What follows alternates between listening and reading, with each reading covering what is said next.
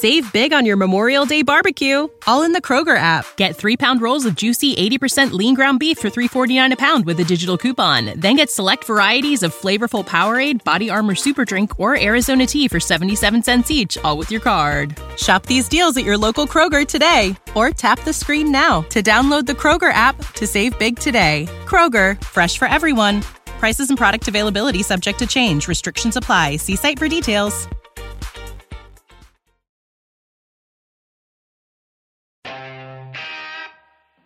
Middle call! Hey!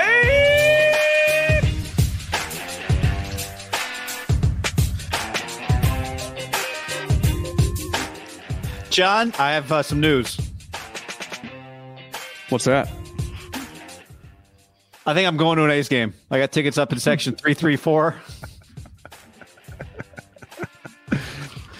You know what's funny is someone sent me that picture, and I just started laughing. I didn't even look. I just assumed people were making fun. The guy was sitting like where Jordan Love and his mom was and girlfriend were sitting, and like it's just so empty, kind of kicking the dog when they're down almost, you know?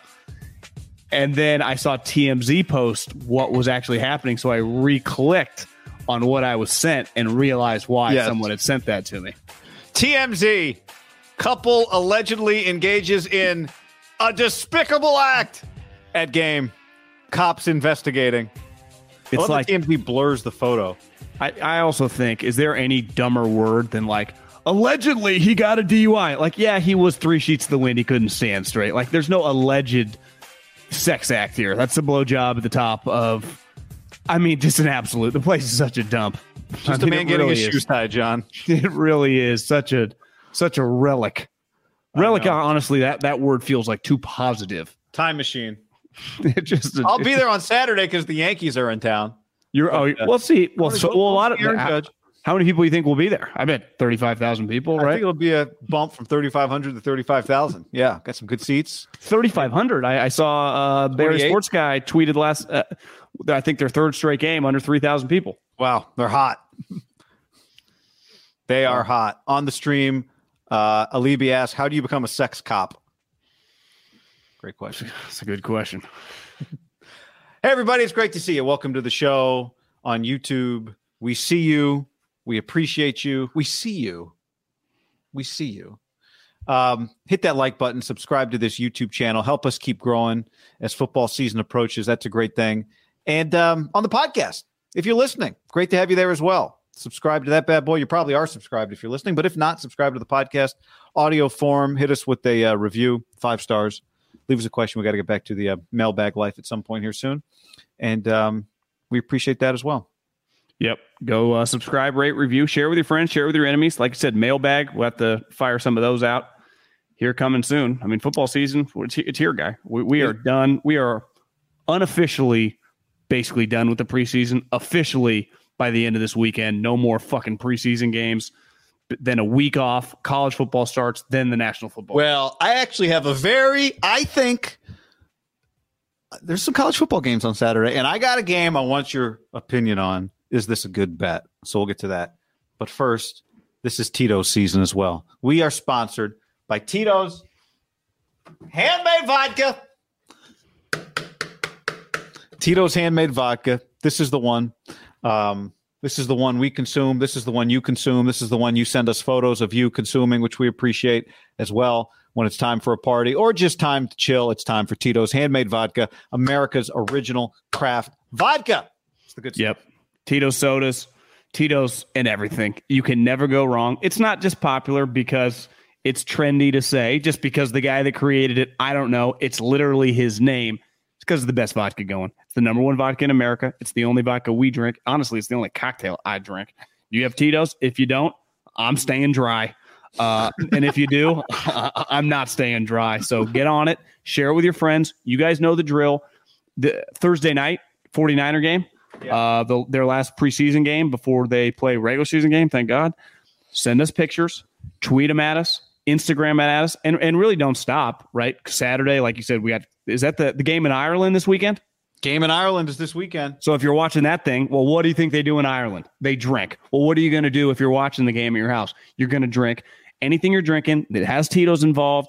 Tag us, Instagram, our Twitter handles and Instagrams are pretty easy, guy. They're just our names. That's right. At Guy Haberman, at John Middlecoff, and just tag us in everything you do with Tito's involved. Handles, Sprite bottles. I mean, we've seen basically every picture known to man. We've seen guys with handles on the golf course at a 7 a.m. tee time to guys just having a cocktail at night, just normally, So we've seen it all. Don't be bashful. Don't be shy. Simple, smooth. Every sip is easy as the last. Tito's handmade vodka. Go get it. For recipes, videos, and more, go to titosvodka.com. I love going there for inspo, John, a little inspiration. Distilled and bottled in Austin, Texas, 40% alcohol by volume, namely 80 proof, crafted to be savored responsibly. So here's what we've got coming up as we record this or are live on a Tuesday, John. We have a Thursday doubleheader. Chiefs, Packers, Niners, Texans, then a bunch of Friday games, and then a bunch of Saturday games, and 2 Sunday games. We also have college football this weekend, week 0 games, Nebraska, Northwestern in Dublin. That'll be a 9:30 a.m. Saturday game. So for us, that is perfect. That's perfect. Are they sending Clatton and I almost said Gus Edwards over there to do that game? Johnson? That's a good question. I don't know who's calling that game. It doesn't feel like they are, but doesn't feel like they are, but I will. I'll get to that information. Yeah, don't. No, this is a big deal that people care. How about, all right, sneaky game, Utah State. You know whose debut that is at UConn? Absolutely no clue. Jim Mora Jr. Oh, he totally forgot. Okay. All right, but here's the game that only you, me, and whack people would realize is interesting. On Saturday night, Vanderbilt goes to Hawaii. They're going to play that game at Hawaii's practice. It's like a high school field where they practice, 9,000 seats because their stadium's getting rebuilt. Vanderbilt, who last I checked is not a college football powerhouse, and last I checked is a long way from Hawaii, is a 7-point favorite in that game. Wow. Which when I saw that, you've made the trip. I've made the trip. That is a trap game if there ever was one, because you go to Hawaii, you go early because you think you're doing yourself a favor to acclimate, but actually what you're doing is making your team relax on the beach for a week. Vandy, I did some research, got there on Sunday, got there 3 days ago. Their game's not till Saturday night. Okay. Now I did school probably hasn't started, right? So what else are they going to do?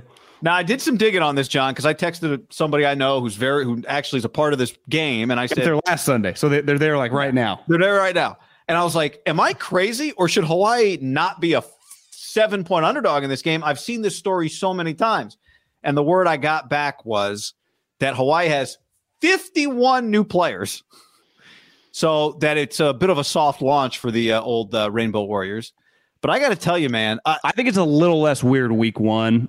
I think it would kick in if you'd already played a game. I do think it's a little more advantageous for an SEC program, even the shittiest SEC program. Yeah. Week 1, they've just had training camp. Now, like you said, that's a long time in Hawaii, but again, week 1, they haven't played a game. So it's not, Fresno, I think most of our experiences was mid-season, right? You didn't open up with Hawaii. So it's a little, this is the easiest possible game. To me, this or the bowl game, when you have time leading up to it, and it's not like a quick. What time do you think Vanderbilt's going to get home the next day? 7 o'clock in the afternoon or night? I mean, they'll lose. Yeah, I mean, because they'll lose what? Probably 6 hours. When I went to Fresno State, we got home at 10 a.m. So now, granted, we had to go to SFO. I bet at Vanderbilt's probably. I think they charter in the SEC, but yeah. So all right. So you think I might be a little too? I think when you factor in 50 new players, SEC week 1, I'm not saying I'm a Vanderbilt believer by any means. I just do think that I would factor in less of the weirdness week 1. If Hawaii was good. Who's their coach? I think it's Timmy. I think it's Timmy Chang, the former Hawaii quarterback. Seriously? I think. Are you Googling it? Didn't he pass away? Or was that Colt? No, it's Colt Brennan. Yeah. Hawaii football coach is Todd Graham. Oh, it's Todd Graham. Well, no, I think he was fired. Yeah, he was fired. I think it's Timmy Chang. Yeah, it's Timmy Chang. That's pretty cool. That is really cool. Yeah. I just think, and they're playing at a high school. They're playing a 9,000 seat stadium. Now, that's not going to be weird for Vanderbilt. I mean, does Vanderbilt play in front of that many people? Do they play in the SEC? All their road games are packed. That's true. Just something to keep in mind. All right. They couldn't land June Jones. Gotcha. Which surprises me a little bit. Thursday night, Amazon. Niners game is on Amazon. It's the first. Do I still have this? Amazon Music? It's the first Amazon. Yeah. June Jones sneaky younger than you think. He's only 69. I was going to guess he was 80. June Jones. Herbie, Al Michaels, Thursday night. That feels very, the drums feel very college for me. It feels. I agree. I don't mind it, though. I don't mind it. Yeah. I saw DirecTV just did a deal where they're going to have, with Amazon, they'll carry on DirecTV all the Amazon Prime games on in like bars. I was looking last night on Amazon Prime, looking for something to watch, and they have this new section.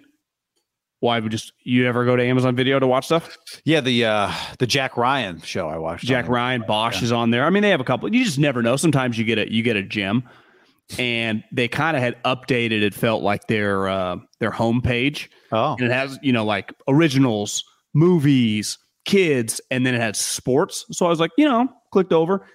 If you go to sports, it lists out the entire 17-week season, and obviously the 49er game Thursday is like this first little box, and then you just see Chiefs Chargers. Like it's pretty easy. It's going to be anyone that complained is either an old fogey or acting like it's 2012. Like it's in 2022.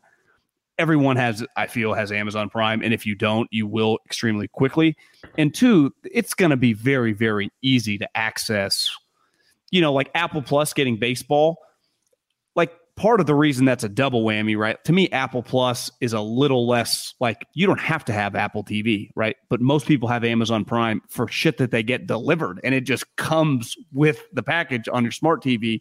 And then two, unlike baseball, unless it was like only Friday night Yankee games, then it would have drove like millions of people. Which I watched the other day. But that's not the case, right? There have been random games throughout the years or the year. It's not necessarily just the Dodgers and the Yankees. No, it's rarely the Dodgers or the Yankees. Although the Yankees today, Tuesday, I'm pretty sure the Yankees are on Amazon Prime today because the Yankees sold some of their games to Amazon Prime. So it's on the Mets broadcast today. They have that. Then there's like whatever, an MLB network might be carrying it. And it's also on Prime. So it's the Yankees broadcast on Prime. I just believe that, and I'm not saying most people listening to us are complaining, and the percentage of people complaining is just natural whenever you make a pretty big pivot like this. Because I would say would you say this is the biggest pivot the NFL has made for TV-wise? It's pretty... Yeah, probably since that really matters, right? Like the pivot to Fox in the early 90s was viewed as a massive change. But for the viewer, it's not really that, like CBS, the SEC is on Fox or on ESPN. It's like CBS. I'll just. But in '94, the majority of people had the 4 channels, and that was one exactly. of the 4. Well, it's the same. Like the Big Ten on CBS is being treated like a big deal, and it is. But for the viewer, they'll just click up one, and okay, they'll watch. The other thing that I heard either like Mad Dog or someone say last week that every Amazon Prime game in those local markets, like week 2, like a legitimate Thursday night regular season game, you'll be able to watch it on local TV in Kansas City and in the LA market. Gotcha. Right? They'll carry the Prime. So it'll be Al Michaels and Herbie on just your local whatever affiliate. Yeah, CBS Fox, or CBS. Yeah, whoever. Yeah, I would imagine CBS, Fox, and however it works. Kind of like, clearly still happens in the Bay Area with the Raiders. Like you can get the local Raider feed, even though it's not, they just throw it up there. Maybe it's on NFL Network. I'm not exactly sure how it works, but I do believe that by about week 3, everyone's like, this Amazon Prime thing's pretty cool. We're not even cool. It just feels normal. I think it'll feel very normal. Now, I do think, we've learned now it's not easy to just take a player and put him there. And obviously they tried, right? They did come out swinging. They went for John Lynch, who has a television background, who, if he would have accepted the job, Al Michaels and John Lynch would have been a seamless transition. Obviously, Al is literally a lifetime television guy calling sports, and John Lynch has done it before at a high level. And then they went after Sean McVay. While he never done it, I think it's pretty clear Sean McVay would have been fine. I do think like the Drew Breeses and the Jason Wittens, like you can miss as well, though it felt like Amazon was on the right guys. They just went after two guys that, a little live PGA Tour, like couldn't be bought. Now they had jobs. Sean McVay, I'm sure, makes closer now. He got a new contract than what he was making, and not even, I think he's even said, like, I'm not making as much as I could have got. John Lynch obviously is not making $20 million to be the general manager. Even if he's like the highest paid GM in the league, I think, guy, that would be like $5 or $6 million. I mean, there's a big difference between, obviously, most humans alive would like $6 million, but $6 million and $20 million. And he said no. And so, like, I don't love the Herb Street thing, and I love Herb Street, but it's just like, I kind of would like an NFL guy, and I'm someone that didn't like getting pigeonholed when I first got into this business. And football's football, but it's like, you think Kirk Herbstreit, you think it's like, it'd be like having Troy Aikman all of a sudden call once a week. It's kind of like, and I understand why TNT does this. They're paying Barkley $15 million. So their biggest event, non-NBA, is also a basketball tournament, and they utilize them. But basketball people get college basketball people, you're in this world too. Like, you see all these guys get very mad, right? Charles doesn't know who the fucking star player on Colorado is, and he doesn't know the dude on Arizona. It's like, who cares? Most of the consumer doesn't. But I think you'll see a little bit of that with Herbie. Yeah, I mean, I think it cuts two ways. Like, he'll be closer football wise than Barkley's kind of going there to screw around, right? Well, the thing that helps him is when you go college to pro, you've already seen all these guys, right? So Herbie's called Ohio State. He's called so many of the games. The star players in college become the star players in the NFL largely. Barkley's going the other way. I think it's harder for a guy to go from the pros to college. When you call it at the highest level, you've seen a lot of them. I think there's a legitimate criticism of Turner in the sense that, like, Charles, there are really good college basketball analysts that actually know who the players and teams are. At the same time, most of your viewers don't. And so Charles actually knows more than those people. And most of these broadcasts they're made for the masses. They're not made for the hardcore fan who has a too deep knowledge of every roster. So Herbie's going to know more than enough. And we've seen him do NFL games, and I've always thought he was more than capable of doing NFL games. And I think in some ways, like Herbie is more famous than, would you agree with this? If you're a football fan, who's more famous, Kirk Herbstreit or John Lynch? John Lynch. You think John Lynch is more famous to your average fan? Say it again. I'm just saying your average fan turns on the TV. They college football? Yeah, just a football fan. I mean, John Lynch is a Hall of Famer. Turn on the TV. Now he's been the GM. I think Herbie brings – I think your average viewer is more likely to say, oh, there's Herbie, than, oh, there's John Lynch. And I think John Lynch is massive. John Lynch also called games for a while, and his games, even the second-tier games, probably had more viewers than the majority of Herbstreit's games. John Lynch played in the NFL for 15 years. Maybe more famous isn't the right declaration, but I do think Herbie on games is going to just make your immediate reaction to your casual fans can go, oh, there's Kirk Herbstreit. Yeah, I mean, for a decade he did games. Like, to me, Herbstreit was in a weird way bigger just because Brent was bigger than anything he did with Chris Fowler. Like, he did games with Brent Musburger for almost a decade. Right? Yeah. I mean, sometimes you hear these clips and you go, God, that just sounds a little bigger. And it's nothing against Fowler, but Brent's just infinitely bigger than Chris Fowler. Always, I mean, if you did a Mount Rushmore, like sports play-by-play guys, he'd be on it. So, I mean, it's just, you're right. I'm not, yeah, I mean, he'll be fine. It doesn't bother me necessarily. I just think they were limited on their options, and they kind of, I wouldn't say took an easy way out. I just assumed when Herbstreit took the job that he was just going to quit ESPN and just kind of go, it'd be like a retirement gig. And that is not only not happening, he's doing all of his other jobs. Like, he's still going to do the Saturday morning thing. He's still doing the Saturday night game, which to me, that's where I wish they could have just found a guy just to be Al's partner, and that's his gig. And, well, I mean, who knows how much longer Al's going to do it? This version of Amazon Prime Video this year may not be what it looks like in 4 or 5 years. I understand from Herbie's perspective, like, it's hard to go all in on Amazon when the other gig is so good.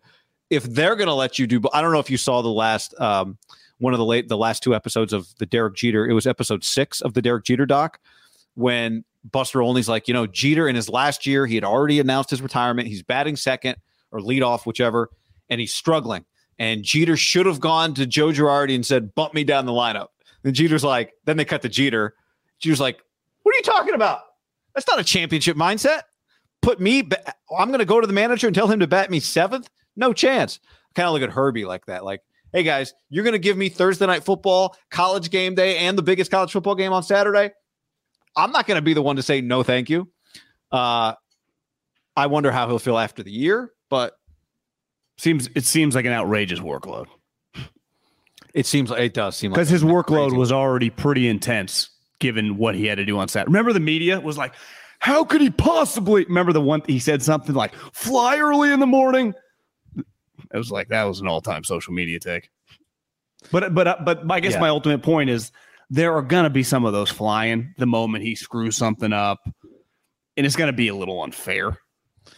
But again, that's just, a Twitter thing. Who even cares? Well, but I think actually it will be. It is one of the. There's a lot of change in football this year, from college football to the NFL, and this is one of the changes. And I do think it's just. I'll be honest, it's just part of what kind of interests me about Thursday night. It's just seeing Al Michaels and Herbie, new pairing. Okay, you want to go ahead? I can see it on your face. Just blocked him. Some guy was giving you shit about your hat. When I looked, and I could tell, real? Yeah, he had the vibe of about a 60-year-old in the picture. So, see ya. I usually don't even look. For those of you listening, some guy in the chat is giving Middlecoff shit about wearing a backwards hat, and I didn't think it was real. But I can see John's face, and I could see his blood not boiling, but he just wants to do away with this person, and so you just did that. Yeah. I literally wore the hat for Tito's, and then I pull it around so my face isn't covered in darkness. That's part of it. Yeah, there was this. I don't know. Fox just did a promo for. Have you seen Fox's last college football promo they just put out the other day? No. It starts with like Lincoln Riley. He pulls up in a. The point of the promo is everybody wants to be the big noon game, so that's their thing. It's like it's Alabama and Oklahoma and USC people trying to bribe Brady Quinn and Rob Stone and Matt Leinart and Reggie Bush, Urban Meyer, to be on Big Noon, and it starts.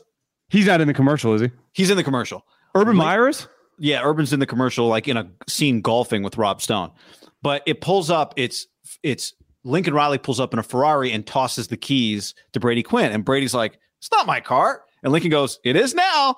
And so it's like, oh, USC wants to get on. And then it shows the guys getting out of a car for their flight, and it's Alabama's team private jet that says Roll Tide. And they're like, damn, Alabama's putting out all the stops. So their thing is like, everybody wants to be on the Big Noon kickoff. It's a big deal.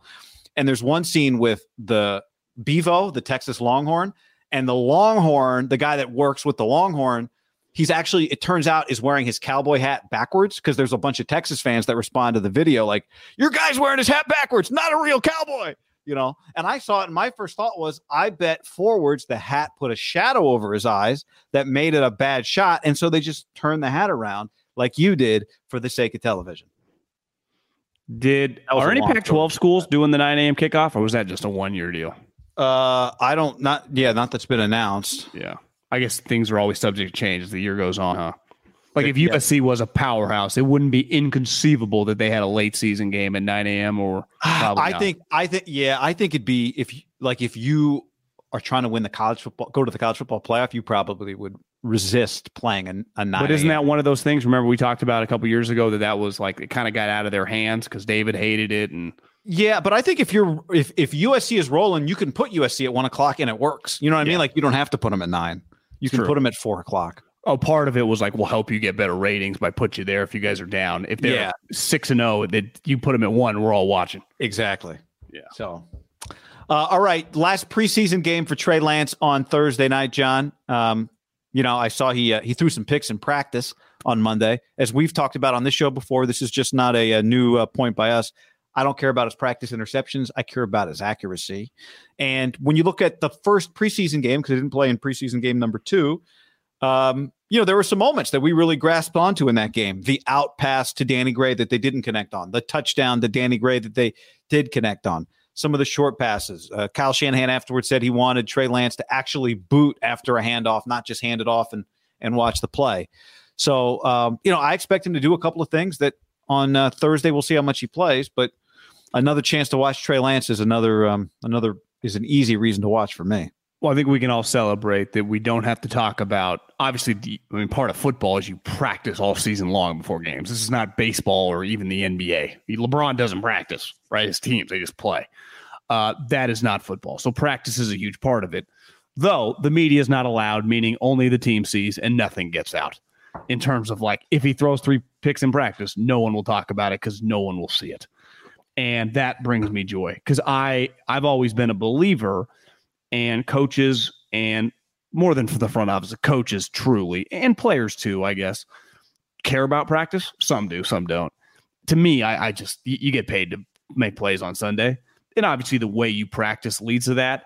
But I don't care. I'm glad that we get to judge him now on his games. And this game ultimately doesn't mean anything good or bad, right? I mean, he could throw 3 touchdowns or he could throw 3 picks in the game. Now, we would talk about it after, but it does not dictate what the future is going to be this season. And I'm just ready for regular season games and actual tangible shit with this guy to matter. And we're basically, we're almost here. Now, I get why Kyle is playing this guy.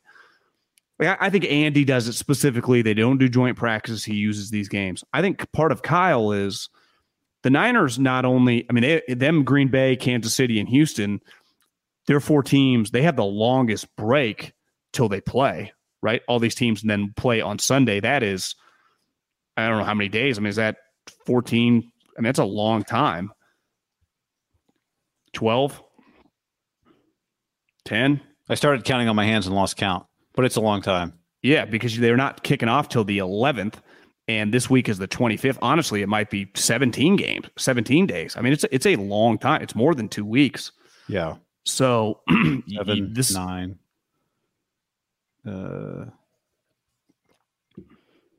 This is good content. 7, 14 plus 2, 16. So the 17th day will be the game. Yeah. So 16 days between games. That is a long gap. And, it'll be interesting to see. I would imagine that they wait to cut down because why would you make cuts early? Though you could, while other teams, they still have guys on their roster. Like the Niners could cut down to 53 2 days. They don't have to wait till the 1st. If you're them, you could do it on like Sunday and just all these teams still have all the guys on the roster. They can't even make claims. So you wanted to get our guy Buck Mason to the practice squad. It's a little easier. I had 2 people text me yesterday. They're like, how many running backs do you think they're keeping? Yeah. On other teams. I'm like, why do you ask? They're like, this undrafted free agent, fuck, he looks pretty good. Now, that doesn't mean their team would necessarily have the room or need a guy, but like they're evaluating these guys and they're putting this guy is claimable, right? Now, luckily to me, running backs, wide receivers, those type positions, a lot of claimable players still end up on practice squads. If our guy Mason was a tackle or a corner or a defensive pass rusher, you'd be like, you don't have a choice. You got to keep him, right? I do think at running back, it'd probably still be a coin flip. But you Would Trey Sermon get claimed? I don't think. No, I don't think so either. I don't think so, because part of it is like, okay, there would be teams that had good draft grades on it, but then he has two years like, wait, this team who loves running backs just drafts like something's a little off. Yeah.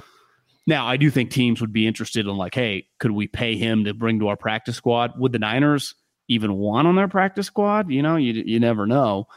But I think that is part of like, get through Trey, get him locked and loaded. But you could argue these are the last reps, but he's going to have 16 games where I bet, how many practices do you think they have there? Probably 7 to 8 over that time of like real practices and then several walkthroughs where it's kind of time to start locking in for an opponent. I would guess that they're watching a lot of, he probably has already loosely started, maybe not actually, watching Colts defense from last year, right?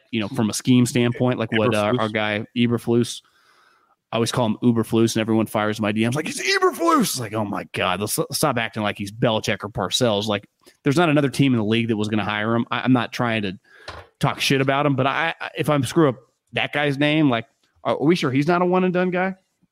But that's beside the point. But the reality is Trey is really going to get judged every game. And it's starting here in about, You said 16 days, so 18 days. And that's what we've all been waiting for.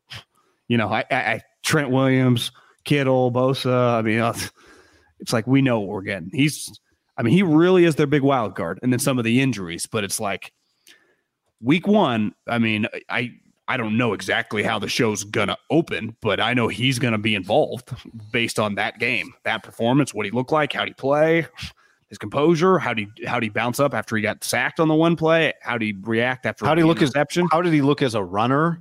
Yeah, I think it's going to be a big, like, to me, that's one thing I would say Thursday night. We got the opportunity, the first slide of his life on in that first preseason game. I think just more of that. Like, I just want to see a comfort with that. I think one thing he's already shown, I don't have much question, he's constantly looking down the field, but we really don't get to see him until we get to see him with Kittle and Debo and Ayuk and the full offensive line, and they're settled at running back, and you get drive after drive after drive after drive. Football, and I heard somebody say this a few weeks ago, a football player, a football coach say, it's just an adjustment sport. Like, the sport is in the adjustments. How many times has a team marched down the field with their first drive, pre-scripted, they look good, and then their offense falls apart afterwards? Didn't we talk about this last year, how we don't overrate first drive touchdowns? Absolutely. And I think you were taking a shot at the Raiders last year when you made that comment. But, now we get to see adjustments to him, adjustments back, adjustments to him, adjustments back. That's where careers are made. That's where seasons are made. So, and it's what's so fun about, like, talking about quarterbacks, right? How they adapt, how they improve, how they react after bad games. Like, to me, I just feel so confident of what we're going to get out of a lot of their core guys. Like, I'm expecting Fred Warner to have 12 tackles week one. I'm expecting Debo or Brandon Ayuk to combine for a couple touchdowns. Like, Kittle make some big plays, Bosa to get a couple sacks, Trent Williams to fucking road grade. What's Trey Lance look like when he's running around and Roquan's chasing him? Yeah. Say one thing the Bears have is a guy that can run around after him. Right. I mean, that's, of all the things they have, is just one guy that can run around after him. It's kind of going to be interesting. Like, is Roquan kind of spying him around? That'll be fun. I mean, because we're going to have to, it's not exactly week 3 Denver, 49ers here, but week 1, if you're going to put a shitty matchup, week 1's fine. That's the week where it's like anything kind of, you're so excited for a meaningful game. And if you are going to suck too, which I expect the Bears to be terrible, like, at least they have a second-year quarterback that's kind of entertaining to run around. Now, that could be kind of fun. The Niners defense just teeing off on him. He might be running for his life. Yeah. By about the second half, you might feel bad for him. Maybe he serves his life. He's basically Russell Wilson's scout team for the Niners, preparing for Russ. Little mobility at quarterback. But I think I don't think Russ is into. Well, maybe not, anymore. But he's been a problem before, or Kyler, or whatever. Like, let's see Drake Jackson. I think it gives us just the opportunity. Let's see Drake Jackson in space against Justin Fields, if that happens. Right? That would be. I do think the key, and it's pretty clear that Kyle is okay with playing him without some of the other guys. Right? Like, I don't expect. You see, Debo just bought a house. Looked like in like Los Angeles, but maybe it was in the Bay Area. Those guys aren't going to play, right. So it's like he's cool with putting Trey in with just some random guys. And I mean, this is the last kind of, you just got to make it out healthy to get to week 1. No injuries of anyone that's going to play. Now, I don't want even some random guys to get injured, but you want no one that matters to go down. Yeah. Like, I was flipping on the Jets game last night, Monday Night Football. I mean, just a terrible, Jets, Falcons. But it's still Monday Night Football, so I watched a little. Mariota, nice first and second drives. And you just, Zach Wilson just sitting there on the bench. You're like, God, that sucks. I think one other thing just made me think is, like, opportunities like the Niners have this season, and just anybody, because clearly the football media world has figured out that Trey Lance is good for clicks. So, but fans are very interested. I mean, the Niners have been good. The Niners are a famous team. Kyle Shanahan's a big deal. Trey Lance is a big deal. You just don't get that many opportunities like this, a highly drafted quarterback going to a good football team. So you get this weird mix of expectations and growing pains, or whatever it's going to look like. You just don't get that every year in the NFL. You don't get, last year you got Mac on the Patriots. Okay, kind of, but not as big of a prospect. And I don't think viewed as good of a football team as what the Niners could be. But generally speaking, I had somebody ask me the other day, like, why do Heisman Trophy winners not just, why aren't those players the same players that become NFL stars? I was explaining some of the, like, there's a variety of reasons, but one of the reasons is if you're a Heisman winner, you're probably a good prospect, which means you get drafted high and you get drafted to a bad team and you're just set up to fail.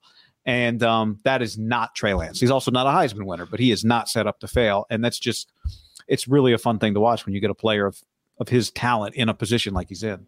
I think just you could argue the same thing about basketball, right? I mean, great basketball and college football players are not guaranteed to be great pros. Yeah. For whatever reason. But there's a long history of it going both ways, right? Adam Morrison's to Johnny Manziel's. You watched the Manti Te'o documentary? I haven't yet. Should I? Yeah, I mean, I thought I was saying. But one of the funny parts is, he got to go to the Heisman Trophy, and the guy that won his Heisman Trophy was Johnny Manziel. And you just see two guys. I mean, basically the 1 and 2 guys in the Heisman Trophy were him and Johnny.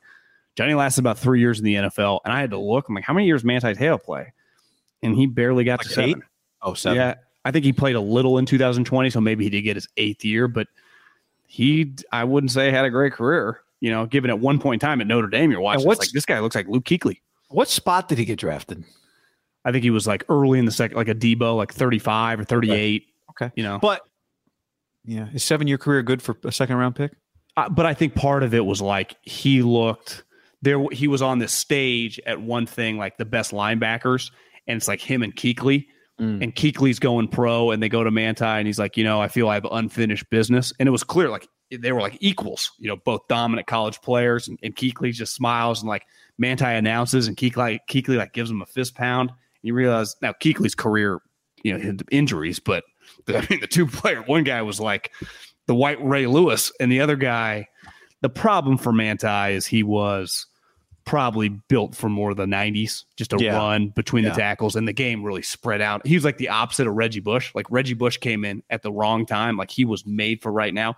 Manti was just, he came in at the time when the shifted what Reggie would have thrived in, but Manti's not covering running backs or anything. So in this, you're saying like in 2022, Manti would be a 5th round pick. Yeah, I don't, he would, but he would have been in 1993. He probably non-Lene Kakua, which couldn't have existed non-internet, would have been a top 20 pick. Yeah. I think he still went high, but if you could redo it, 5th round. And if you could redo it, Luke Kuechly would probably be like top 3 pick. Yeah, I mean, he was the 8th. So. John, before we go any further, let's tell the people about our friends at Sleep Number. SleepNumber.com/ham. Somebody sent me a DM. They're like, hey, I'm looking at Sleep Number. What do I need to do for you guys to get the credit? And I say, you don't have to do anything other than go to sleepnumber.com/ham, poke around, see what you find. Whether you like to sleep a little softer like John, whose sleep number is 40, or me, sleep number at 55. They got something for everybody. Sleepnumber.com/ham. Discover special offers now for limited time at your local Sleep Number store or sleepnumber.com/ham. You know what's funny, guys? People often ask, how much sleep should we be aiming for? And, obviously with young kids, you need a little more. 10 hours, you're growing. The teens and the tweens, and I was like this when I was definitely in high school and then through college. I could sleep 8 to 9, 10 hours. And I think as you get our age and older, depending on, some people can handle 3 or 4. I think you are probably like me. I'm probably in that sweet spot of like 6.5 to 7.5 range, but I do feel much more productive when I get over 7, around 8. If I fall asleep at like 9:30, 10, and I get up at 6, I feel very, very well rested, or 7. I'm a big believer that better sleep you get, the more productive you are. The more productive you are, the more money you make. And that all gets back to our friends at Sleep Number, because I would never be able to sleep great without a Sleep Number bed. And right now you need less money because it's the biggest sale of the year where all smart beds are on sale. 50% savings on the 360 limited edition smart bed. Great time to discover adjustable comfort for both of you. Choose proven quality sleep from Sleep Number, because every day starts the night before. Discover special offers now for limited time at your local Sleep Number store or sleepnumber.com/ham. Butcherbox.com/ham. And another special deal, free for a year. You get salmon, chicken breast, or steak tips in every order for a year, plus an additional $20 off right now at butcherbox.com/ham. Been telling you about it for years. Been eating it for years on a regular basis. Easily find high quality meat and seafood you can trust. 100% grass-fed beef, free-range organic chicken, pork raised, crate-free, and wild-caught seafood. Always be prepared with meat in the freezer when you get butcherbox.com/ham delivered right to your doorstep with free shipping. ButcherBox is offering you free for a year plus an additional $20 off either salmon, chicken breast, or steak tips in every order for free. Sign up today at butcherbox.com/ham and use the code HAM to choose your free offer for a year plus get $20 off your first order. What's up, everybody? It's your old friend, John Middlecoff. I'm here to tell you about our friends at Game Time. Here's what I need you to do. Go to your smartphone, download a little app called Game Time. Baseball season's in full swing. Oracle Park. Been there a million times. Never doesn't live up to the hype. Go get yourself some garlic fries, a brewski, maybe some ice cream. They have very good Ghirardelli ice cream there. And when you do that, promo code HAM. So download the Game Time app. Your first pair of tickets, promo code HAM, H-A-M, save $20. The A's, only going to be in the Bay Area for the rest of this season. You probably can basically go for free. Just buy a pair of tickets to any baseball game. They also have comedy shows if you want to check one of those out, or concerts. Game Time app, promo code HAM, save yourself $20. We don't even need a thank you. Just hammer that promo code. Save big on your Memorial Day barbecue, all in the Kroger app. Get 3-pound rolls of juicy 80% lean ground beef for $3.49 a pound with a digital coupon. Then get select varieties of flavorful Powerade, Body Armor Super Drink, or Arizona tea for 77 cents each, all with your card. Shop these deals at your local Kroger today, or tap the screen now to download the Kroger app to save big today. Kroger, fresh for everyone. Prices and product availability subject to change. Restrictions apply. See site for details. The chat has alerted what? I just love on the TMZ story is like the cops are looking into it, but the fans like, who cares? Can we check on some catalytic converters or something? Unless she was trying to get some precious metals out of there, I think we can move along. No one gives a shit. Nobody cares. What if that was Dave Cavill? In their defense, they thought they found a private area, you know? I know. Somebody on the chat earlier said they're in the upper deck. Does that count as the Mile High Club? Pretty high up there. You ever go up there? I've been up there. Yeah. I've been up pretty there. high. I've been up there. This is to continue your favorite story. Somebody on the chat alerted us to this, and they're not lying. John Lynch, Matt Barrows tweets, John Lynch had a long answer when Tom Tolbert asked him on KNBR about the timeline for a release if there's no trade. However, his first words were, yeah, I think we're getting pretty close. Speaking of Jimmy Garoppolo. Well, I mean, God, the date's technically right around the corner. So, I mean, it to me, I saw some people in the chat going, he might be ready. Well, the date is next week. So him saying pretty close. Could he just be saying the date when they cut everyone? He's just going to be part of that. Yeah. You're saying their season starts 17 days or 18 days away. He's got to be gone by then at the latest. Yeah, because if he's on the roster week one, just on the roster, his $25 million gets guaranteed, and that is not happening. But two, when you cut down to 53, you couldn't keep Jimmy Garoppolo around and cut some other random guy, could you? Like, if you're like, well, it's between Jordan Mason and Jimmy Garoppolo, like that's pretty bad business. You're going to keep 4 quarterbacks on the roster? Right. Yeah, if you told me that like tomorrow or on Thursday they cut him, like I think it's time. Now your thing would be, why don't you just wait for this thing? But how many of these guys are even playing? Just why you do that? Why you do that voice? Well, because I think a lot that's just a lot of like Greg Pop, like why it's NFL business. Make him wait. It's like Jesus Christ, what the fuck are we doing at this point? Well, I'm not even arguing you should or you shouldn't. I'm just saying they've held on to him this long. What would be different about yesterday from 3 days from now, right? Well, 3 days from now, well, I guess not quite 3 days from now, but once the preseason game ends, all the games end. Like, what if Davis Mills gets hurt against the 49ers on Thursday? We're playing games. No one's joint practicing after Sunday, right? There's no quarterbacks are going to be live after this weekend when the preseason ends. So then you're even holding out hope now you're really hoping against hope. Now we're talking about practice injuries. which I think, to your point, is once the games end, and then you really the long shot that existed for an injury gets even longer once the games end. I think next week is a very, very light NFL practice week. If not, several teams are going to get 5 to 6 days off, right? To me, next week is about cutting guys. I don't think you're really practicing next week. Now, maybe the Bills and the Rams, given that their timeline's a little different, but I think the majority of teams in the league next year or next week, I wouldn't go quite like a bye week, but it's closer to a bye week than a normal NFL week, given that the weekend's off. If you told me that a lot of NFL teams give their veteran guys, Wednesday through Sunday off and see you Monday morning, right? For the following week, I'd believe that. Yeah, I think it's a good point. We've got a situation. I also saw that Pete Carroll say that he feels they have 2 number ones. I saw that was part of it, right? They don't want to cut him and him going there, which I think is. If I told you they cut him tomorrow and he went to Seattle, would you be like, I look at that week 2 game a little differently? No, he can't throw deep. Their best 2 receivers are deep threats. He can't throw deep. That's all we've been saying all camp. It's like, well, we don't want him to go to Seattle. So what? He can throw slant routes to DK Metcalf. He can't throw bombs. Like, that is the thing with Jimmy. They're literally their best 2 players are deep threats. Definitely their best players are deep threat. Jimmy can't do it. Well, and how many times does Tyler Lockett Jimmy end up on the sidelines, catching balls along the sidelines? I just think that and clearly Kyle has said that to people, and John Lynch, because I've heard, Papa mainly has said it. Well, I know he's not just pulling that out of his ass. I know where he's getting it from.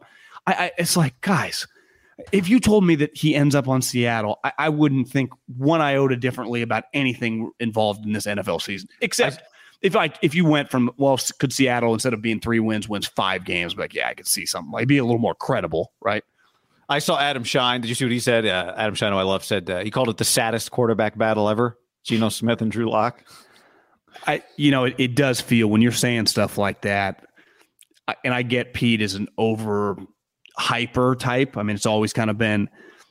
It's hard, man. Pete, you're in for a rude awakening. People aren't going to want to hear it. People are just not going to want to hear it. Now, I was thinking about this today.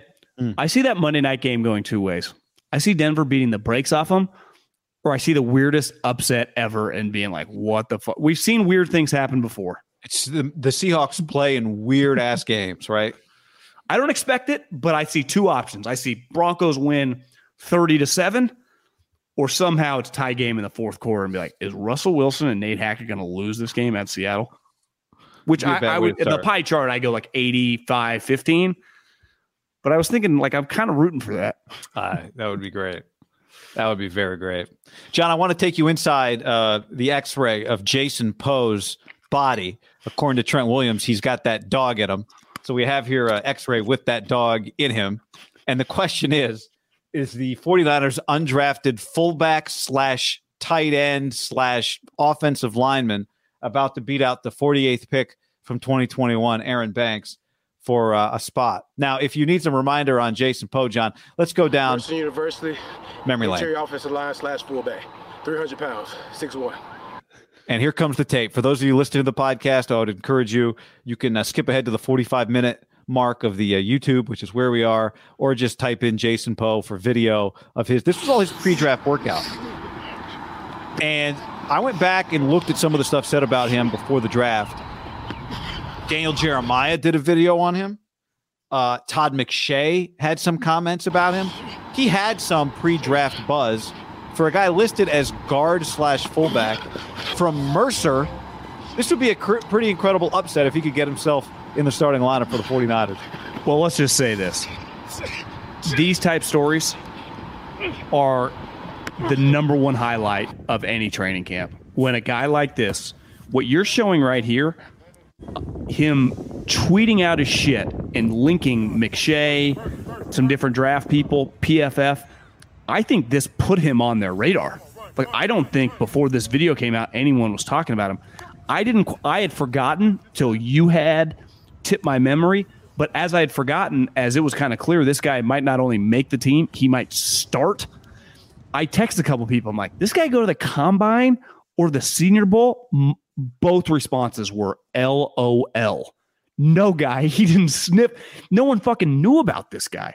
Honestly, did the 49ers think that he'd have a chance to start when they signed him? Of course not. But I watched a 6-minute cut up of the two games. Yeah. If I was looking at it, and this is what I used to do when I worked in the NFL this time of year, write up guys like him. Is he a claimable player or a practice squadable player? He is a claimable player. He is like, he's not bad. I mean, he clearly can move.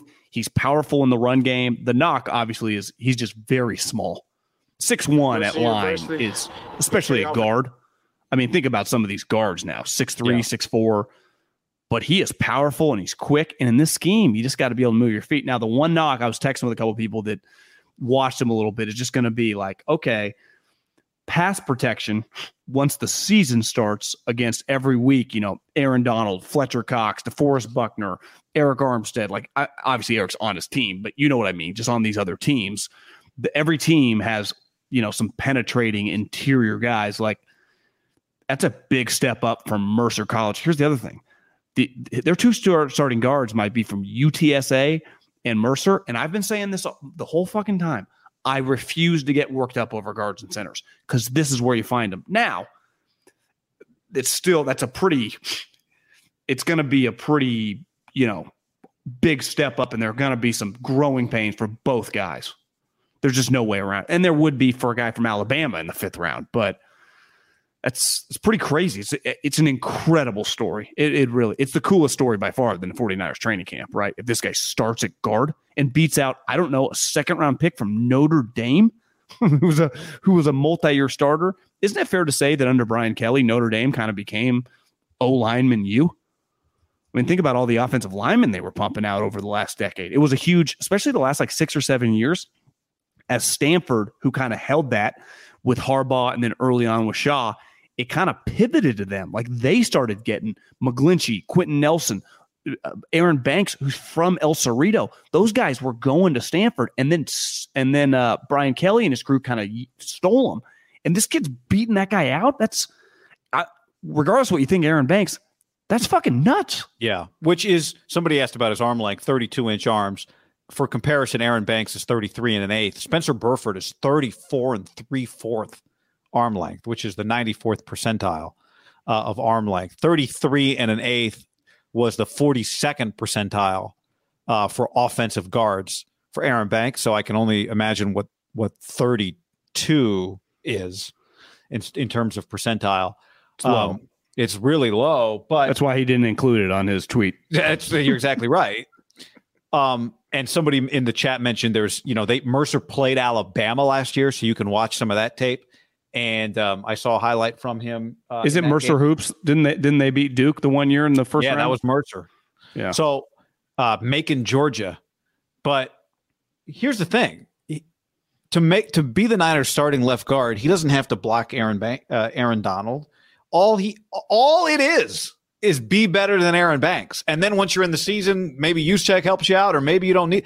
But that's the whole thing, right? Like, I don't know how he's going to play against some of the best NFL defensive linemen. But if he's better than Aaron Banks, then he's better than Aaron Banks. Like, who cares if Aaron Banks' arms are longer? And it's not about how good is he really a future. If he's better than Aaron Banks, then he's better than Aaron Banks, and he's your left guard. Wouldn't you say one thing? I was going to say Kyle and John, but ultimately this, I think John would tell you, like, the starting lineup, this is Kyle's decision and his coaching staff, and it should be on any healthy team. I would say the number one team at this over the years has always been Bill. Just completely irrelevant once you get on the team, where you're picked, who you are. Like, he plays the best guys. I think Kyle has really kind of hung his hat on that early in his career, and really since he's gotten here. But like, as they've gotten good, he is not beholden to where you are, how much they're paying you. Because a lot of teams, I think, would force feed Banks a little bit. And I do respect, you always say this, that like, not you, but just it's like it symbolizes the NFL. It's the great meritocracy. And some players would be like, well, kind of true, but if I'm a 6th rounder and that guy's a 1st rounder, he's getting extra chances. And that is true.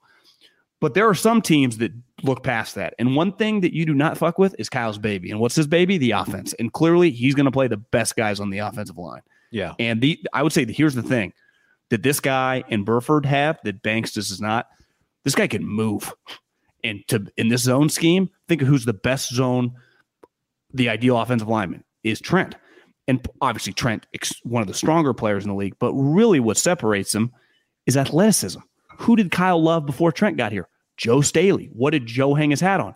Elite athlete for a tackle. You got to be able to move. I'm watching some clips of this guy against Minnesota. He's just flying. and this is a scheme also where I think if Banks I would imagine is a little more powerful than him. He should be. He's just bigger, stronger from Notre Dame. Power is not the name of the game in this offense. And Burford is a guy that, again, a really good athlete. You watch some of the clips, like Banks is not, this kid from Mercer Poe is on some pulls, he's knocking guys down, but there's a lot of where he's just kind of getting his body in front. You don't need to like pick the guy up Anthony Munoz style and drive him 12 yards back. You just need to kind of position. And that's where Wilson, Mitchell, when he comes back, Ty Davis, Price, they'll make the cuts. That's the offense. It is the most offensive line friendly. We often say it's quarterback friendly, and it is. Like I was texting with someone about Brock Purdy. They're like, well, I like him. Good kid. He's easy to root for. Even though I guess he kind of struggled last year because we were looking over. They're like, he does make some bad decisions. He throws a lot of picks. Yeah, he did in college. He's got the Favre thing going. The Garoppolo thing. I mean, it is Garoppolo-esque. But it is quarterback friendly. There are a lot of easy. It's very offensive line friendly. Like there aren't a lot of schemes where it's like, oh, where's your starting guard? We just won 4 playoff games with a guy from the AAF. Right? I mean, the Niners, remember Staley and McGlinchey the year they went to the Super Bowl, what Joe break a leg and McGlinchey tore an MCL that year. Remember, they had backup tackles playing for both those two guys for a large percentage, and they kept winning. I remember when I was with the Eagles, you lose an offensive lineman, you're like, oh, we're in trouble. Yeah. Because it's like they're not worried about passing it every play. Because that would be a question mark. How's this guy in pass pro just down in, down out? Well, Kyle would be like, I want to average like 18 attempts a game. and half of those are going to come off the run. So it's like the defensive lineman is not pinning their ears back. And Trey's out of there. Yeah. If needed. We're going to avoid 3rd and long like the plague. Lamar, I mean, they have played that way when he's been healthy, right? When you have a successful running game, it makes it easier on the offensive lineman. Now, if you have Trent or healthy Ronnie Stanley, they're handling. But you got to mix and match some of these other pieces. Then it does feel that this kid from Mercer, who literally tweeted himself into existence, feels like he might start, right? And if I was a betting man, I don't want to say they're out on Aaron Banks, but if this guy's already mixing it, I think we have a pretty good beat on Kyle. Like the Purdy thing, it's clear that he loves him. Now, I'm not saying the difference is I think he likes Sudfeld too. I would wonder if they regret the Banks pick and just go, we tried to force this one. It was a need pick and it wasn't a scheme fit. He just doesn't work. And I wonder if in a year, is he one of those, like their version of Laken Tomlinson, when they trade him to a team that like a Pittsburgh Steelers, a more power team that he's better suited at, for like a 5th or 6th round pick and just say, listen, he actually might be a solid player in another scheme. He just does not fit it. It's what we always talk about, the baseball analogy, like plug and play. This offense with linemen is not plug and play. If you don't fit from an athletic standpoint, I don't think you can play, guy. Brunskill was a tight end at San Diego State, kind of like Joe Staley style. He's a good athlete. It's why he can move in the scheme. Well, that's the thing. It doesn't take an expert to watch Jason Poe and just be able to tell that he's got some pretty good feel. I think it's funny. We're talking about this guy starting at offensive guard. His whole highlight tape is him catching the football. Now, part of it is like it's just showing how athletic he is. But that's what this whole thing, that the video he put out is him catching the ball. That was a pretty good little Texas route. I mean, let's be real, and this is no shot at him because this is not what offensive linemen do. Aaron Banks wouldn't look remotely close to this moving around. Well, how? Yeah, what? Who would? I know this. Trent. You know that thing that Trent Williams. Kyle's throwing him the ball. You know that thing where you line the tight end up on the left side of the line, and you leave him uncovered, and then he goes out into a route. Remember they did it with the Patriots did it on like 4 straight plays against the Ravens. Before they did it with Gronk with the guy with the like Hawaiian last name. Yeah. I think that guy went to UC Davis. Oh, really? I'm pretty sure, yeah. Well, I could see Jason Poe's going to be on the goal line. Somebody is throwing Jason Poe the ball at some point this year if he's on this team. This guy can move. I mean, this is really incredible. I think, does Juszczyk get to kind of claim him? Fullback? Here's what's cool about something like this. a player like this goes from like early on in training camp, when I'm sure he probably looked decent, to go like, this is pretty cool. Like, I think we got, like, did we just get a practice squatter from Mercer, to like, holy shit, is this guy better than Aaron Banks? Like, it gets pretty dramatic 0 to 60, because there had to be a point, maybe in OTAs, but more likely in the pads come on, like, this guy's not bad, guys. This guy's not bad. To Forrester, like, coach, like, I think this guy's got a chance. To a week later, like, Kyle, I think we need to have a serious conversation. Do you care if I mix him in with next to Trent? Like, that probably that could have transitioned pretty quickly, right? To early on training camp when the pads come on, to within a week, like, Kyle, let's do this. Let's see if this guy has a chance. Right. And that is, we talked about this earlier this week. I think that's what makes the NFL pretty cool. And I talk a lot of shit about training camp because the star players don't play.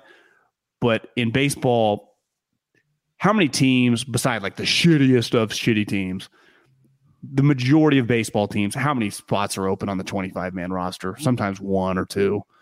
In basketball, it's like usually the 12th guy. It's like Gary Payton or Avery Bradley. And that's the Magic are no different than the Warriors. They have like 1 spot open. In football, you might not, in theory, have that many spots open. I would have said like the Niners, like, I don't know how many people are going to make the team. And then all of a sudden, like, this guy's starting, this guy's starting, this guy's starting, getting rid of this guy's not going to make it. Brunskill's a backup. And the Niners are not alone. You and I are just living so close to it.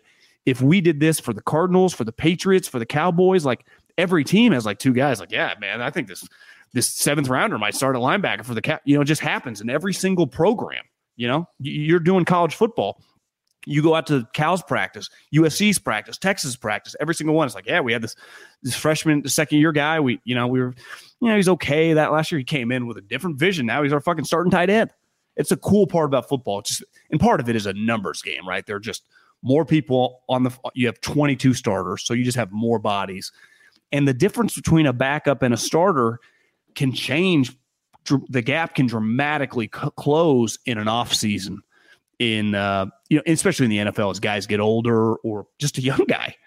It's why I never make that big a deal about 5th, 6th, 7th round picks, because how fast, like, no one in their right mind would have been like, oh yeah, this Poe guy from Mercer, he's going to be a starter. If you would have said that, like, to John Lynch or to Forrester or Kyle, they would have been like, shut up, man. Like, this, let's pump the brakes. Well, here's the funny thing. McShay tweeted on April 11th, Jason Poe is one of my favorite late rounders in this class. We'll be talking about this guy Saturday at draft weekend, ! And then nobody drafted him. It is hard to draft a 6'1" guard center. I'm just saying he had hype from Mercer. No, I'm not. All I'm saying is there was hype for him and he still didn't get drafted. Understandably. Very small. Maybe he was just trying to get out in front of it's listed at 6'2".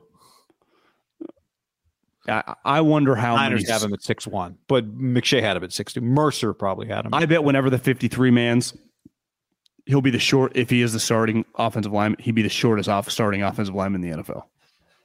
And to me, if you're gonna, and this is what you always say, if you're gonna lean with outliers, you're gonna get burned more often than not. And think how you're going to go an outlier. You're going to draft an outlier from Mercer. To me, if this guy had been like, a backup at Alabama, when a guy had got hurt, he had started a game. Let's not even say Alabama. Let's just say like Oregon State or Fresno State or like a Division I program. Mercer? Well, like Russell Wilson is an outlier from Wisconsin. Yeah. Kyler Murray is an outlier from Oklahoma. Who are blue chip guys, also played baseball. They had so much like lineage and athleticism. I think if this guy would have played at a Division I program, like, let's not even use Power 5. Let's just say San Diego State or Fresno State or, some of the teams, not Cincinnati's feels bigger, but like a team like that Cincinnati plays, like even an FAU or something where guys have consistently been drafted out of there in the third day. Maybe you just have a better feel. And I know people will be like, well, Mercer played Alabama. Well, yeah, all small schools play those guys. It's like I don't think that really factors in as much as we think. You could watch that tape, right? Well, you would. I mean, that'd be the only one you'd watch. Again. But I think it's fair to say if we, not that we would. I mean, this is most we'll ever talk about offensive linemen is, let's just say he was okay in that, Yeah. Which would be understandable. I mean, he's going up probably against a second rounder. Did you know Mercer had a football team? Hadn't thought of it. If you would ask me, I would have probably answered no. I probably would have too. I hadn't thought about that. Someone just said in the chat, same size as DJ Jones. It's much easier to project a shorter defensive tackle than it is a short defensive or offensive lineman. Well, maybe if he's not an offensive lineman, you give him to Chris Kasarik and he becomes a defensive lineman. Well, yeah, I mean, you could fucking throw him the ball. I mean, you could use him like 7 different positions. What if this guy ends up starting? Maybe that's why Hogan got cut. It's like Otani-san. What if a dude from Mercer ends up going both ways? Just like, oh man, the Niners must be really banged up. It's like, no. You remember in the Rose Bowl against Ohio State, Utah had their running back playing corner. Yeah. And afterwards, the guy's like, I know I got burned by Jackson Smith and Jigma. I'm a running back. Did they move that guy back or did he stay? Yeah, he's back to running back. He's a running back. They didn't have a choice, right? No, they were stuck. Coach, I don't even know how to backpedal. What do I do? He's probably going to have like 7 touchdowns for them this year. He's a good player. So, yeah. And how about that? Jeep says not only would he be a two-way player, but a two-way player from Mercer of all places. What a story I didn't expect to see happen. But that's, again, like we said, there's always, I think there's one of these a team. Honestly, I think if we were in depth with any of the teams, especially even the good ones, obviously the bad teams have a lot of, the Jags have a lot of open spots, but you go to the 14 playoff teams from last year, there is a guy 5th, 6th, 7th undrafted free agent that is working his way into the starting lineup. What's crazy though, is when it's not Wally Pipping because Aaron Banks is healthy. Hell, he's never even played a snap. He played some like kickoff. Better career. I'm not trying to be funny. I do think it's pretty impressive because they did try to give the job to Aaron Banks. I mean, they literally did. They just started him at left guard, and he couldn't keep it. They basically were like, we have no other. It's yours. Go take it. Well, you know how the Tour Championship gives you a lead? Right, like Scotty Scheffler has a two-shot lead over everyone. That's basically what they give to Aaron Banks. We know you haven't earned this. You don't really deserve it, but we're just going to start you there. And your biggest challenger will be the undrafted guy from Mercer. Yeah. We're going to put you next to Trent Williams, so, you'll have that. It should be okay. And he couldn't win the job. Well, it hasn't officially happened, but it feels. If you were a betting man, who would you be betting on right now? I'd be betting on this guy, especially given the Niners, especially given that Spencer Burford is their right guard already, right? They basically treat some of their players the way new regimes treat other regimes' players. Like, hey, I didn't draft him. Not my problem. Which is a good quality to have. You just do you think many Super Bowl contenders have basically their battery is, not counting the center, is UTSA, Mercer, North Dakota State? There's a lot going on right there in the and Harvard and right Harvard. Behind them. Oh, that's a good point. And then what? And Louisiana, Elijah Mitchell. Yeah, it doesn't get bigger until you go out. Like Notre Dame and Ohio State guys, out of here. Louisiana and Mercer guys, in. AAF guys, in. Good news for the actually several things on the Raiders front. Belichick called the Raiders facility the Taj Mahal, and then they're joint practicing with the Patriots. Greg Bedard said the Raiders had been dominated on both sides of the ball. Patriots not moving the ball. Then he said it got worse. Worst offensive practice at camp. Mac Jones picked off to end an awful 2-minute. He was pissed. Run defense the only positive today. The pass defense was carved up by Carr, by Adams, by Renfro. No Waller. Then J.C. Jackson, the report for the Chargers, the star corner, ankle surgery Tuesday, estimated 2 to 4 week return. John, you'll be happy to know the surgery was done by Dr. Martin O'Malley at the New York Hospital of Special Science. I don't know when all the doctors started needing to get their burn in these surgery stories, but things are looking up for this is a confluence of good things happening for the Raiders right now.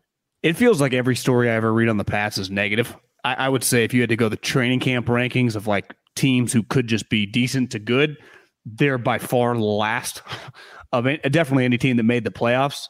The internet has just shit on them for about 3 weeks.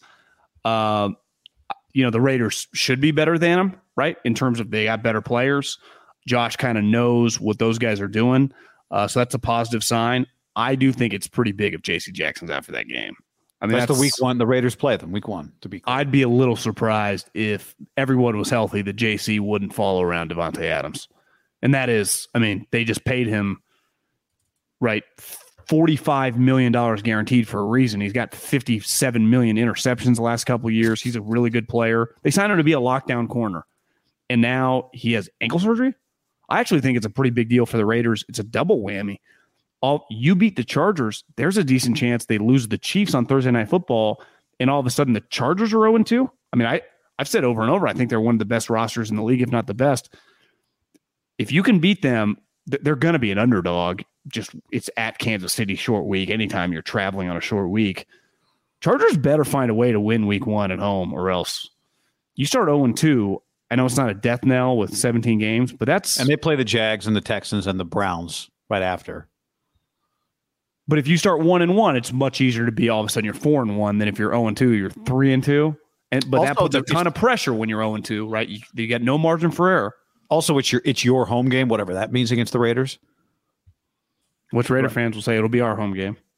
Yeah, I mean, yeah, exactly. And the next time you play them is on the road. But, I mean, I think they came into the year thinking like we got not just J.C. Jackson, but one of the best 1-2 punches with Asante Samuel on the other side. Derwin's healthy now. Derwin. By the way, follow Devontae or follow Hunter Renfrow? Did you see how dead serious he was? Like when Ryan Clark tried to make fun of him, he did not even like, bro, this is not a joke. I honestly don't know that much about Derwin James, besides clearly when he's healthy, he's really good. I thought that was just a pretty impressive. Like, I'm not just saying this to say it. Like, this guy, you fucking watch this guy play? Talks like an Alabama guy, not a Florida State guy. You never know. Are they a little gloosey-goosey? Him and Jalen Ramsey were on the same team, remember? But that's a pretty good defense. Would have played for Jimbo. Like, they were probably pretty damn good, right? I mean, Jimbo's been sneaky pretty good recruiter, huh? So I think that's, like, to me, that's what's special potentially about this Raiders offense is just that it's not just, you can't just follow Devontae. Because if Devontae wasn't there, there'd be no question that J.C. Jackson's following Hunter Renfrow. Even if J.C. Jackson followed Devontae Adams everywhere, Hunter Renfrow might still have 8 catches for 120 yards, right? Yeah. Like, no, you're right. That is a bad game to lose J.C. Jackson for. Potentially 2 to 4 weeks, they say. I'm pretty excited for that game. Well, remember, we talked. Isn't this the number one game of week one? Like, just the actual matchup? I think so. Other than the Thursday game. Thursday night game's elite. But yeah, on Sunday, I think it's the best game. I also think you couldn't go lock of the week because, I mean, either one of these teams could win.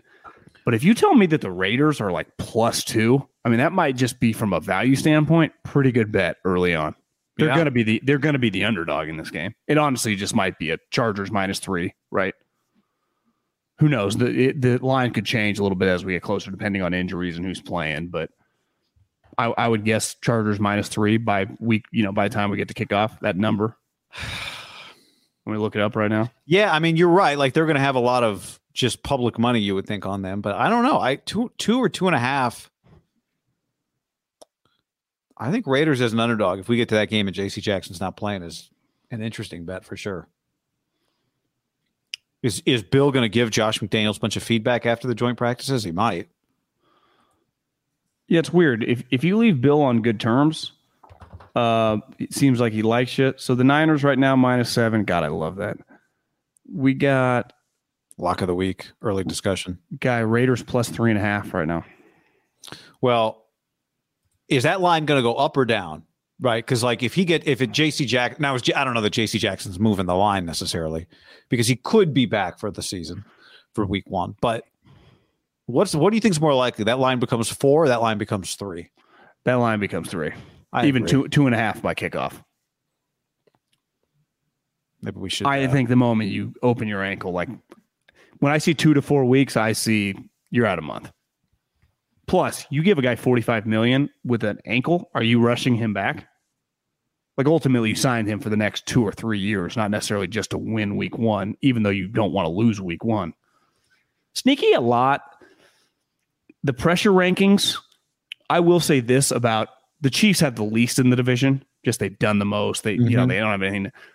I would probably put the Raiders second. Just first year of Josh, a lot of moving parts. Not saying there's not pressure, but what they just went through with Mark Davis and Gruden and Mark and Ruggs.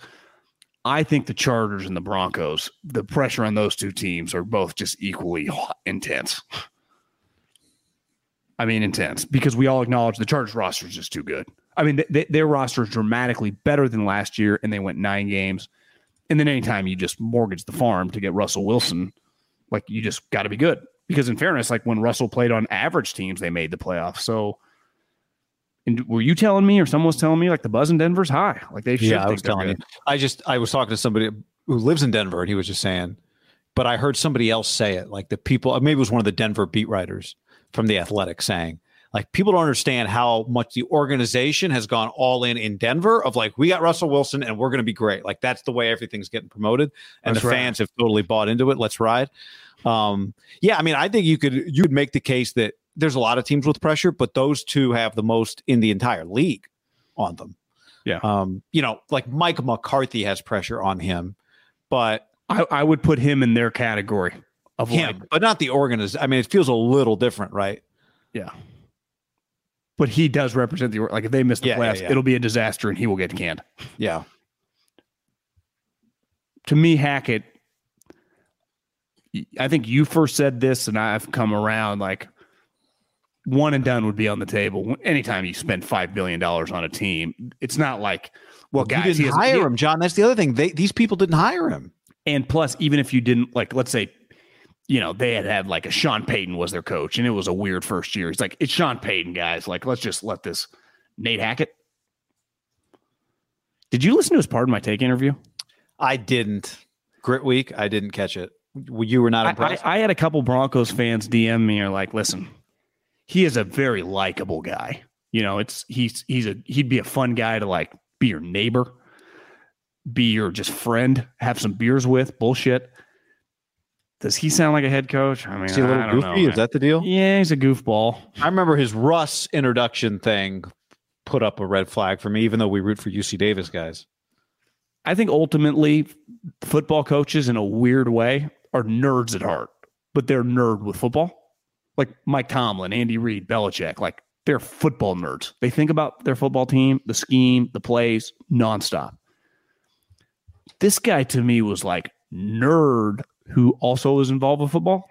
And it makes sense, right? He was a biomed at UC Davis. Like, for those that don't realize, like, my dad used to say, UC Davis is a big time university in terms of academics. This guy is smart. And I do think he just became a football coach because that's the family profession. But he probably could have easily been a doctor. Like, Andy Reid would tell you, like, doctor wasn't on the table for me. Mike Tomlin would say the same thing. Belichick maybe could have done some other things. But, like, most of these guys didn't have that many. Like John Gruden, like, you're coaching football or nothing, right? This guy feels just a little goofy, geeky. I don't know. I had a Denver fan DM me that said one thing he's gotten crushed around here for, like, local people kind of run a country club preseason. Like, they don't hit. They don't play anybody in the preseason. It's just kind of been a lot of walkthroughs.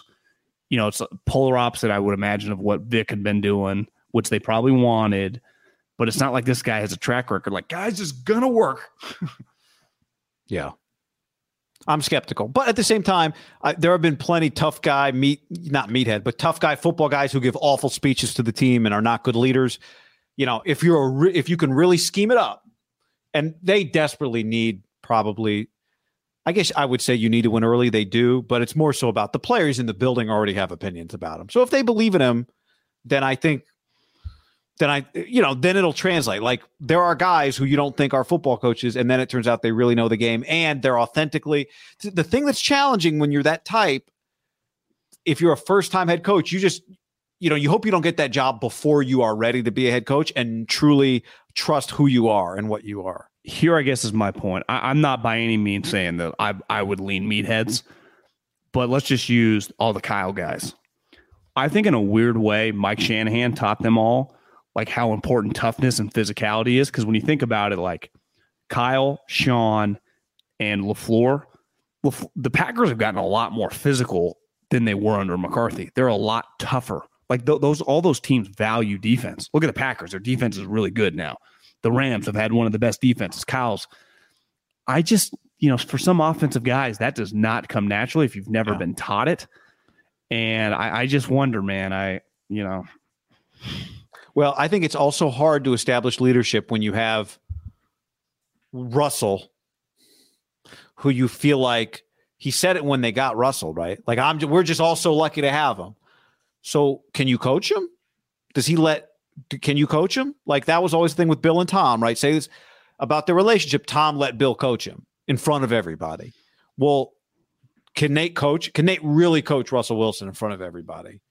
Right? It's hard to truly be at the top of the pyramid, which is where the coach is supposed to be, if truly the quarterback kind of wants to be at the top of the pyramid. Well, I just saw someone in the chat say, like, do you guys forget the Sirianni's first presser was pretty bad, and it turned out okay. And it feels like Sirianni's actually pretty solid. It was the same vibes, right? Just kind of goofy, like, is this guy a leader? I would say the difference is in Sirianni's talk, like last year, now it's a lot different coaching Jalen Hurts than Russell Wilson.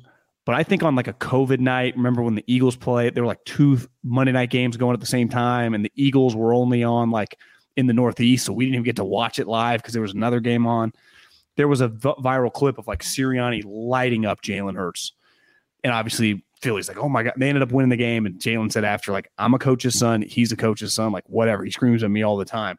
I do think it comes a little more naturally to Nick to he can be a dick. And when I say a dick, like, I mean, a coach. I don't know how often we're going to see. Yeah, like he can just, and I think he can get on anybody. I wonder how often you'll see clips because they're going to play in some high profile games. Hackett's getting in on guys. Like Kyle has no problem. I honestly, one thing I respect about LaFleur, it feels like LaFleur is a little more of a red ass than like you don't see Sean doing it that much. Now he has other coaches that do it, but like Kyle does it, LaFleur does it. I think, I've seen Sirianni does it. Like I do question, is that a Hackett thing? And maybe he just says it's not really my style, which you got to be true to yourself. But yep. You got to be true to yourself. But also Russ, that's Pete is that guy, and Russ gets everybody fired. So historically, offensive coaches. But I think Pete Sneaky does things to like, I guess you're right. I mean, you don't see him yelling at guys that often. That's not really his thing. But it's just hard to compare. Yeah, Pete's pretty good. Yeah, one thing I've historically, learned, press conferences don't tell us whether or not a guy can coach. Doesn't mean anything. So. But John, before we go any further, let's tell the people about our friends at Indeed, Indeed.com/ham, Indeed.com/ham. If you need to hire, you need Indeed. You need Indeed. Starting now, continuing now, I guess we've been telling you about it. $75 sponsored job credit to upgrade your job post at Indeed.com/ham. Offer good for a limited time. Yep, guy. Instead of spending hours on multiple job sites searching for candidates with the right skills, Indeed's a powerful hiring partner that can help you do it all. Find great talent faster through time-saving tools like Instant Match, Assessment, and virtual interviews. I love virtual interviews. You don't even need to meet someone at a coffee shop, bring them to your office. You just do it on your computer over the interweb. With Instant Match, over 80% of employers get quality candidates whose resume on Indeed matches their job description the moment they sponsor a job, according to Indeed data. On average, applicants who score highly proficient or higher on the reliability assessment were nearly 8 times more likely to consistently attend work. And you get those assessments when you get Indeed. So you get a good read on the people that you're interviewing. Start hiring now with a $75 sponsored job credit to upgrade your job post at Indeed.com/ham. Offer good for a limited time. Claim your $75 credit now at Indeed.com/ham. Indeed.com/ham. Terms and conditions apply. Need to hire. You need Indeed.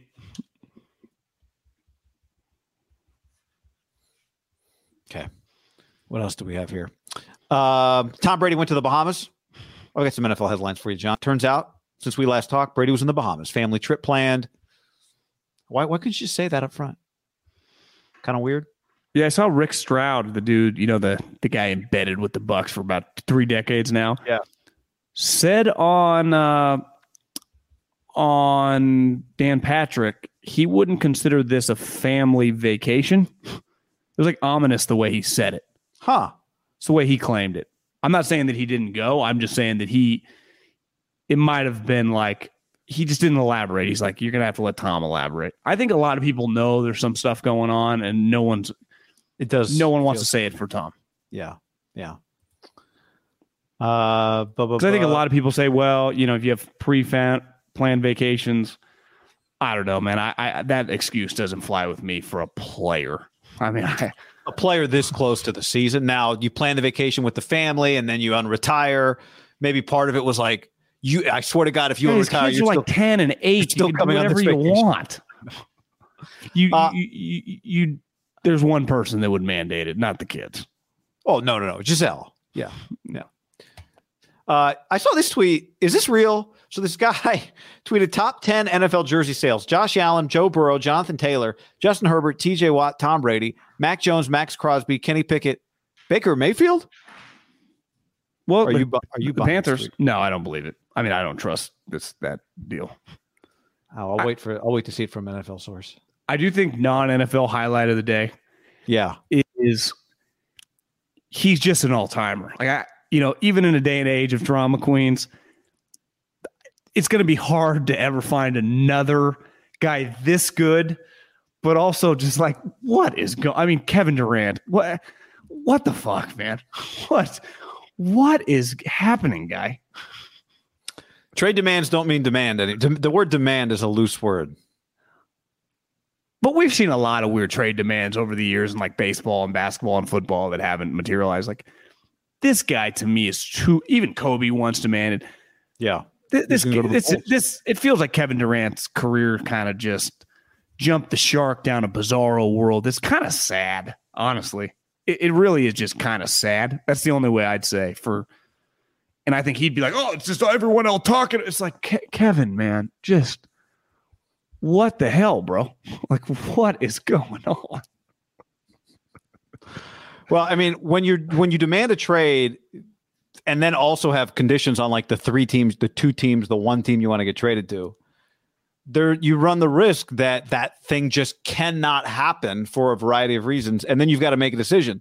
Do I want to go play for the Pacers or whoever, or am I going to stay here and hope that this will just be one of the, 90 other things that have happened to me that in the end it doesn't really matter. Nothing really changes, but it's pretty rare, I think, in sports nowadays, just because the younger guys are probably a little less ruthless than a dude in the 70s and 80s making way less money. You just had to be a little more cutthroat, I think, just because there's just less money. That like, I want this guy fired probably happened a little bit more. Now, how it got out, it'd be in a newspaper, it'd be a little different now.